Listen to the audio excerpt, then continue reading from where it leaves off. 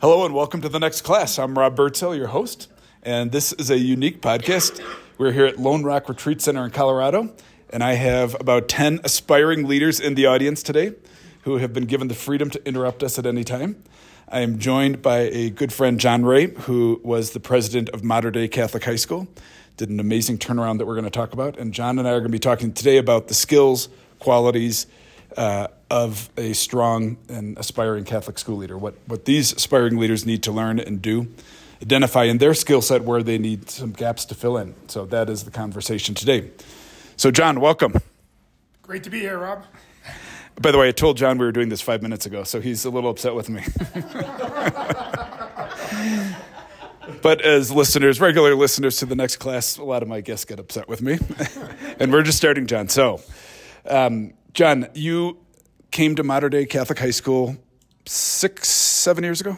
As president, 2016, but I've worked with the school since 2001, the previous school, Marian Catholic. So he has a lot of history at the school, but he came into it, and it was in a bit of, what'd you say, disarray? Is that exaggeration? Well, Cardinal McElroy, who you've read the essay from, he told me Mater Dei was about to be deemed a failing school, and he was getting ready to start prepping to close the school, so it was a pretty tough situation. I did not know that, even being on the inside. And then my first few days on the job, when I got to see the finances, I was like, wow, this is bad. I called my best friend back in New York, and I said, I think I made a mistake. I need to get out of this. So I was like, it was about a month where I just couldn't sleep because I knew it was going to be absolute hell to try to turn this around. And that was July 2016. I was younger. I just turned 40. I wasn't sure if I definitely wanted to do the job because I had my foot both in the education world and the business world. I had a pretty good sized tax practice. I'm a CPA. So I was considering going all in on that. And then I'm like, oh, I'll give it a shot. But then I remember we had $150,000 in the bank, and somebody had just approved an invoice for about $100,000. And I was like, how am I going to do this? How is this possible? And enrollment went down 7 straight years. We were at 680. We had a brand new elementary school that had TK or pre-K, K first and second. There was a huge exodus. We had 9 students in second grade. Everybody was leaving every day. So we were pretty close to having to close an elementary school as well. We had an adult school on campus. There was 3 schools that really didn't know much about. I was trying to make sure we just didn't upset our donors with that one because it was funded by a foundation. So there was a lot of moving parts, and I was a young, new president trying to get my head around all of it. So that sets a stage for what John walked into. Hopefully none of you have such a dire extreme, but it gives you an example of this is where he's walking into. I met John in fall of 2017. I'm not sure. It was 18? the first sort of cold call email Yeah. that I've ever answered. Rob, because once you become a president, you get all these. All of you get a lot of the emails from different sales companies. And Rob, he wrote a great email, and he talked about his Cristo Rey and Drexel Fund. And I'm like, wow. And I think you asked for 5 or 10 minutes on the phone. I said 5 minutes. Called, and then he said he was going to be down in San Diego at some point, and we had a great call, and we had an international program, but what they were doing was very different, and we just hit it off from then. So that was one of the things we were working on. We knew we needed to get students in there, so I was trying to look into all different options out there. So I'm not sure. I think it was probably fall of 17. I think so. Could have been. I don't know. I walked on campus. They had just redone the campus. They went from Marian Catholic High School to Mater Dei Catholic High School. Brand new $25 million campus, so they found a donor, the beginning of the resurgence, the resurrection, if you will. And I walked on the campus, and I called up one of my colleagues, John Langto, and I said, I just found the school we need to partner with. And then I went in and met John. I'm like, okay. And then we start talking about what you guys are going to be doing this afternoon, which is a lot of the work of Patrick Lencioni and the table group around leadership styles. And we talked for an hour about Lencioni, not even international or the school. It was really funny because from July of 2016 to probably October, I pretty much read every leadership book I can find and every turnaround book I can find. I was just, how do we turn around schools? How do you turn around a nonprofit? How do you save an organization? I was just reading every night, all night. So that I couldn't find anything. But then I came across Jim Collins' Good to Great, and I said, there's something here. So I sort of put that one to the side. Then we had a presenter come in at some point, and they mentioned Lencioni in the table group. And I'm like, ooh, I really like this. So I remember calling the company, and I said, are there any consultants in the country who has experience working with Catholic schools? And they said there was one, Bob Burnett, who's a good friend of mine. So that was probably October of 2016. And talked to him. He goes, you need to put together a leadership team. There was no leadership team at that point. We were just trying to figure things out. It was a mess. It was just flying by the seat of the pants. And so in January 2017, I convinced 9 people that they were going to be part of this leadership team. So we went to our first, and they had no idea what they were getting into. No idea. I may have told a few white lies. So we went to St. Bridget's, which is a little parish in the beach, in Pacific Beach, and we spent 2 days going through our first offsite. And it was really, really tough because we started asking the tough questions of who we are, why we exist, why people come to the school. And there was an old guard there that had very different views because they thought everything was fine. Oh, everything's great. I'm like, really? Everything's okay? We're about to close. So that was very, very, very challenging. So that's when we started our journey. But going back to what Rob said, when we met, Amerigo was going through the exact same process with the table group. So we just hit it off so we can talk the same language. And that's probably what sort of connected us with Amerigo. I said, I really trust Craig and Rob and David. Like, they knew they had the same philosophy. They were focused on organizational health. And that's where Rob and I connected. So 600 students, 2016. When you left and gave Father Martinez the reins, how many students? I think at that point we were close to 1,100 or so. And the elementary school we grew, we had 450, but we had a waiting list of probably 50 per grade. We could have been, we had double graded, we could have been quadruple graded, but the Cardinal said you have to stop because you're going to close all the other schools. It was really tough. And I remember talking to our table group consultant. Do you want me to go into this a little bit now? And I said, Bob, I don't think this is possible after that first offsite. This is not possible to save. He said, give it 18 months. You'll know then by 18 months. And I sort of had that 18 months because that would have been the end of my 2 years. I sort of put that on my calendar. I said, just hold on till then. Figure out a way to hold on because I wanted out. I really wanted out. He said, John, this is meant for you.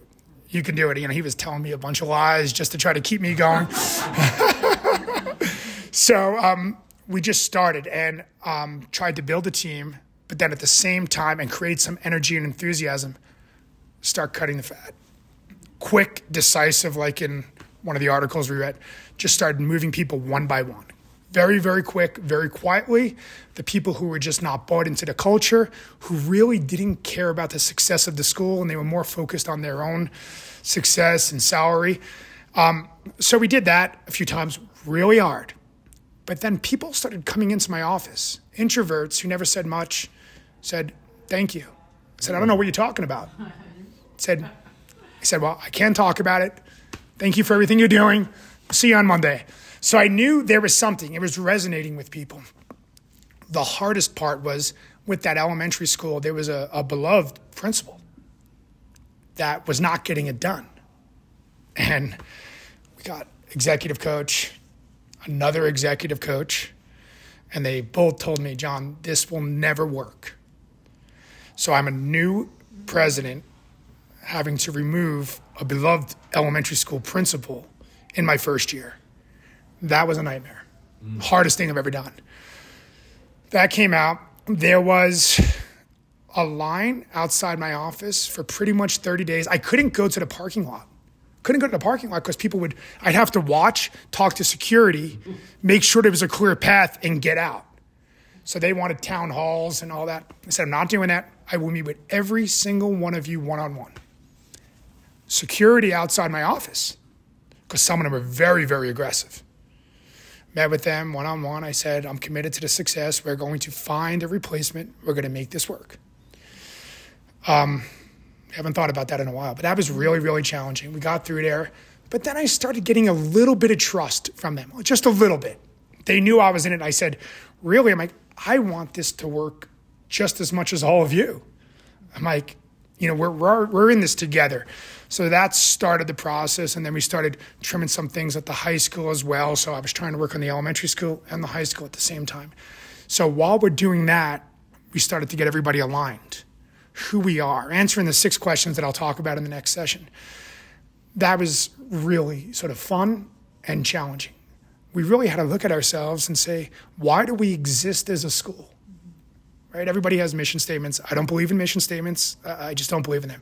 Why do you exist? Why do you wake up? Why do we all work so hard? And then what are our values? How do we behave? Because then very quickly, once you start looking at your values, you realize certain people just don't fit in. And it's very obvious, and they're hurting your culture. And they need to be cut out. Boom. And the people who really are your star employees, they need to get rewarded and recognized and elevated.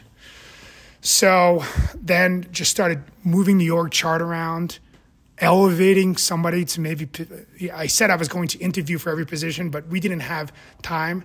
So we made somebody an assistant principal, actually Noel Leone, who's Ken Hickey's just hired as a principal, which is really, really cool. I was so happy. So I'm like, I need some help here because everybody's been doing this. They were 20 and 30 years older than me. They just were not thinking ahead. They didn't want to get better. So I needed somebody who really wanted to shake things up. Removed a few other people, and we got young, hungry people, tenacious, who just wanted to get things done. And I told the story. I said, we're going to turn this around. This is going to be great. We're going to remember this for the rest of our lives. This is how we're all going to be connected. So there was people who even left when I first started. I remember our director of IT left, so I had to find a new director of IT. That was a new CFO we brought in, new director of advancement. We made some changes. John came in at admissions. We got a few other VPs, and we just brought in a really strong team. Oh, this is a funny story. So I'm sort of all over the place because Rob didn't give me a chance to prep for this. So, it was October 2016. And a good friend of mine, Morgan Barnes, who's part of this group, he was the president of Christian Brothers in Sacramento for 24 years. He became a high school president at 28. So he was sort of like mentoring me along the way. I'd have calls with him every week or so. I'm like, Lorcan, how am I going to do this? But anyway, he said, John, we run a really good open house. He goes, you should come up here. I said, I would love to. I said, could I bring my whole team there? So John, myself, and 8 other people went up there on a Sunday morning on October 2nd, 2016. We watched their open house. It was the best open house I've ever seen. We came back and I said, all right, we need to figure out a way to do this in 3 weeks. So we did this, and that's when momentum started happening. Things started growing from there. There was an excitement at the school. So the turnaround is amazing. I mean, 600 to 1,100, and now it's 1,250, I think, at the high school, and about 450 at the elementary school. So 1,650 students now. Yeah. It's so successful. Amerigo is capped out. We can't get any more kids there. Sorry about that. So looking at these aspiring leaders, John, and the listeners also that are aspiring to become school presidents, what is absolutely critical for a school president? What is a skill that you wish somebody, or a talent or something, a trait that in 2015 you wished somebody would have told you? All right, good question. I thought about that. First, I would just start educating yourself on leadership as much as possible. Read every single philosophy, book, article, podcast that you can possibly find so you can figure out what resonates with you. Then speak to every single good leader that you know. Talk to them, take them to lunch, go to coffee, pick their brain, ask them how they make decisions, how they make easy decisions, tough decisions, how to decide when they're going to move forward, how they process very challenging situations. Get as many reps as possible at your own school or in different organizations, boards. Get reps because you need to build that confidence. because it's a confidence game. You need to have your philosophy and you need to have confidence.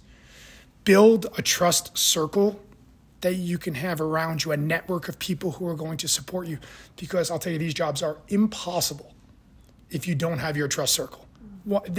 You will fail. So have people, and I'm happy to always answer questions for anybody, people like Rob, people like all the leaders in the other room, you need to have your trust circle. Any chance, if your president is gone, see if you can be an acting president. You have to get used to the pressure of it all being on your shoulders. So those are a few things that I wish I would have had the opportunity to do that I didn't. But I was fortunate to have a really good trust circle. That's great. Well, congratulations on the work at Mater Dei. It truly, if you get a chance to go to San Diego, Aaron, you should run down there. It is a remarkable school, and just to know what it was and what it became that's what I was so impressed with. That it was about to be closed, and now it's one of the nicest Catholic high schools I've been to. I mean, the campus is gorgeous, the team is solid. They've got this former entrepreneur from Silicon Valley who doesn't wear shoes that the kids love because he did it. He took 2 companies public, and He did everything that guy. but like finding that kind of talent, the kids like a guy like that. This guy made it, and the kids like that. So, do you have anything more? Or do you want to flip it? I was just putting the traits that I think, some of the traits I was just trying to write down that I think are really important.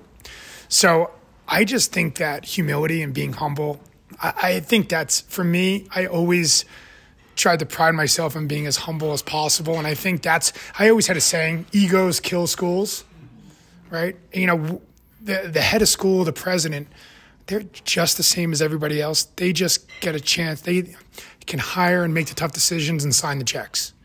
So I tried to always challenge myself when there was an event, if there wasn't enough chairs, take the trash out, put the chairs out. I think that's just so important. And the other thing I always say to new principals, you better be super smart in your craft. The smartest person, if it's curriculum, you have to be at one thing, you have to be the best person on campus. And you need to be tough. Smart and tough. You can't, you have to have a strong backbone because people are going to come after you hard, and you just need to stay grounded. Yeah, I think those are, there's a lot of other things that you can go into. Oh, this was something for all maybe of the younger aspiring leaders. I always had this vision of what a leader or a president or head of school was. Maybe it's this really charismatic person who can get into a room and command a room, or that's all BS. Leaders come in all shapes and sizes. Be true to yourself, right? There's introverts who are leaders. There's feelers, there's thinkers, there's every single Myers-Briggs personality in there. Be you. Be you. That's tough for new leaders. So I think that's enough. We'll flip it now. Well, let me just touch on that.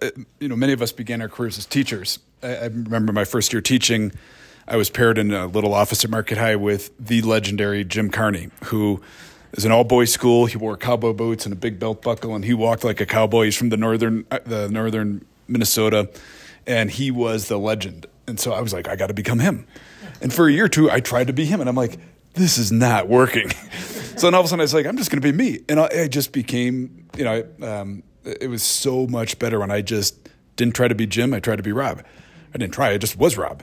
And I think that's the same thing in leadership, that when I've had leadership roles and I try to be someone else, it doesn't work. Just be you. And just looking at all of you who have been with you for 24 hours, you're all different. And that's your asset. And use that asset. That's your God-given talents.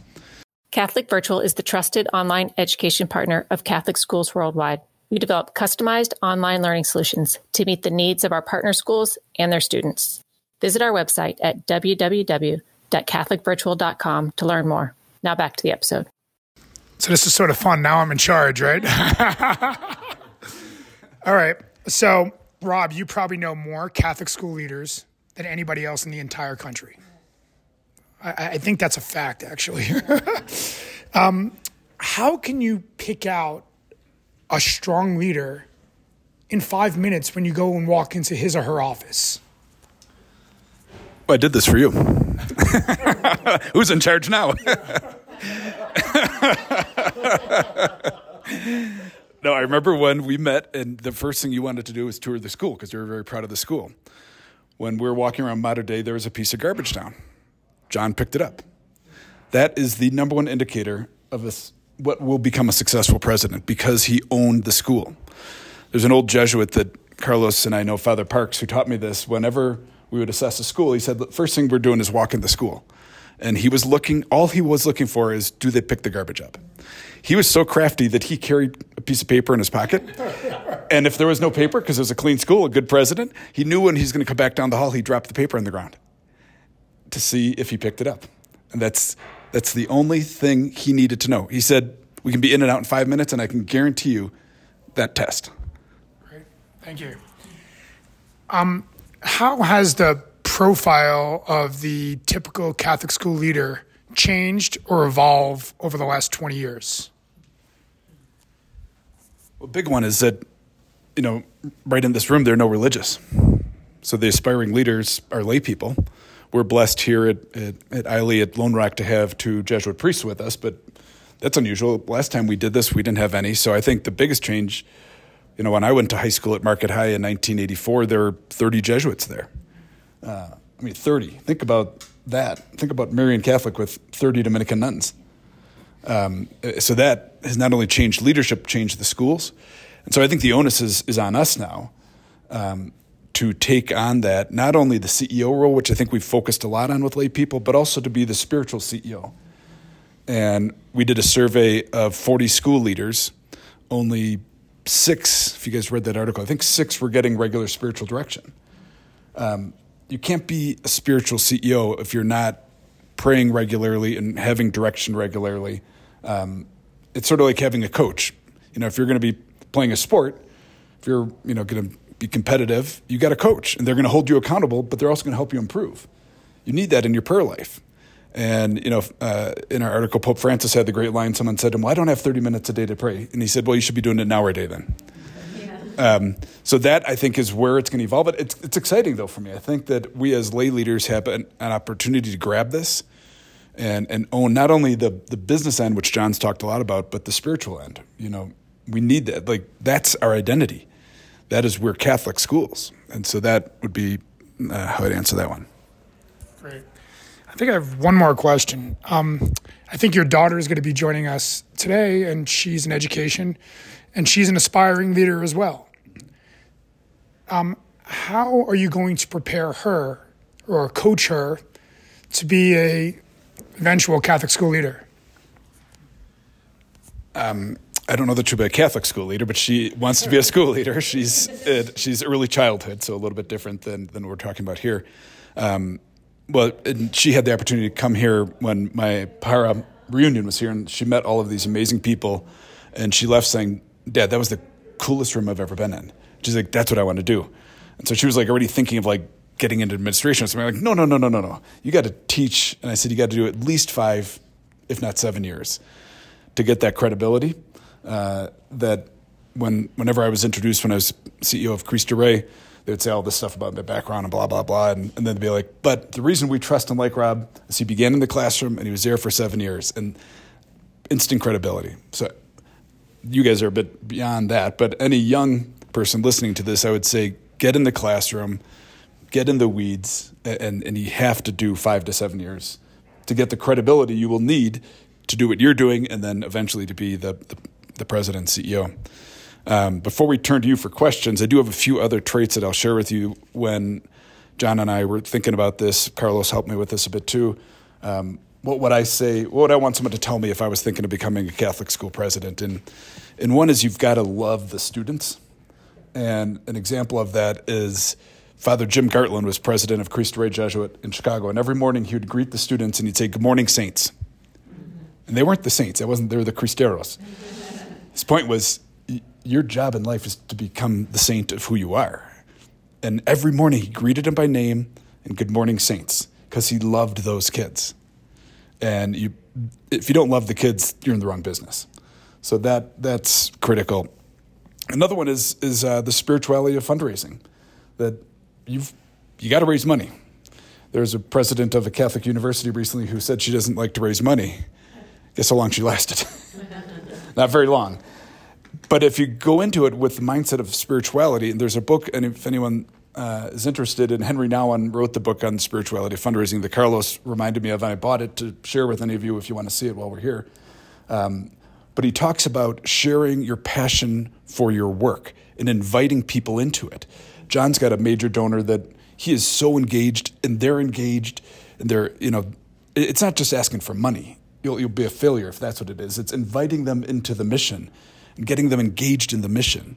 Then you won't be just fundraising. Then you'll be inviting someone to your cause. And so that is a big part of it. You got to acknowledge, as CEO, you need to raise money. No money, no mission. And tuition doesn't cover all the cost. I think when I look at the best presidents that I've worked with over the past 30 years, the best ones listen more than they talk. Katie and I are blessed to work with a very good CEO, and he does a great job putting an issue on the table, and then he steps back, and he lets everybody hammer around it. Everyone's voice is in there, and then he comes back in, and he said, "This is what I've heard."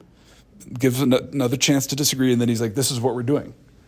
And John will talk about a fist of five, and if everyone goes in a fist of five, you're all in. One, you don't believe it. And so then if it's a bunch of ones, we keep hashing it around. If a couple threes, it's like, well, you gotta buy in. I'm sorry you disagree. And when we walk out of the room, everyone's on board. You may not have agreed with the decision, but you agreed with the process. And Katie's on our leadership team. She's seen this the past year. He does a great president, puts it on the table and lets his team trust his team. John talked about that. Trust the team to get to the right answer. But he's got to guide them. John talked about this, makes decisions even when they're unpopular. And the past few years, your colleagues that I've worked with, it's been a rough couple years. And they had to make tough decisions where half the people in the community were pissed no matter what you did. But you had to make those decisions. And John talked about this when we were prepping, is you can't have a Velcro suit on. Like, they're going to be throwing darts at you all the time, and you can't let them stick, as hard as that is. My final one, and this is an interesting one, is a good president has a strong administrative assistant. That is critical. So when I work with a lot of our schools, I don't go to Matt Powell. I go to Caroline Gerlomes, who's, by the way, been there through 4 presidents and really runs the school. But she makes Matt more effective because he's not dealing with the little stuff like I'm getting his airline. When is Matt flying? That's not the best use of Matt's time. I go to Caroline because I know Caroline's she bought the ticket and knows. But having a strong administrative assistant allows a president to be out doing their job. And it's critical that when you get into that seat, you got to find someone if they aren't there. So that ends the formal part of our podcast. This is quite fun, and would open to our audience for questions. And if you have a question, if you'll come up and grab the microphone so that our listeners can hear. I have a question. Grab the microphone. And if you want to introduce yourself. Sure. So Annie Matthews, interim assistant head of school at Providence High School in Burbank, California. And it really resonated with me that you said it's a confidence game. And at the same time, humility is so important. And so I know those are not mutually exclusive things, that one can be both confident and have humility and be humble. But I found in this position this year that sometimes there's a real tension between those two, and it's difficult sometimes to know when to really trust that confidence or when to say, perhaps I need to humble myself for a moment and not be quite as gung-ho or as confident as I'm feeling. So if you could speak a little more about that tension between confidence and humility, that would be great. That's a really good question. So I think it depends on the constituents. With your parents, you have to be confident all the time. With your faculty and staff, you have to be confident. With your leadership team, that's when you can be humble and vulnerable. Right? Because they're your team and you're working together to support you. So you have to have those few people where I think you can be really humble. There can be certain humble acts as well. Like the chairs, picking up trash. But as far as when you're meeting with those three constituents, students, parents, teachers, confidence, confidence, confidence. You can never waver, ever. So I don't know if that answers your question, but and I'll talk about this next with leadership team. The vulnerability is key. I need some help here. I'm struggling with this one. That's great. And it's hard to do that, but if anybody on your team takes advantage of that, they should not be on your team. Right? So I can't top that. Other questions?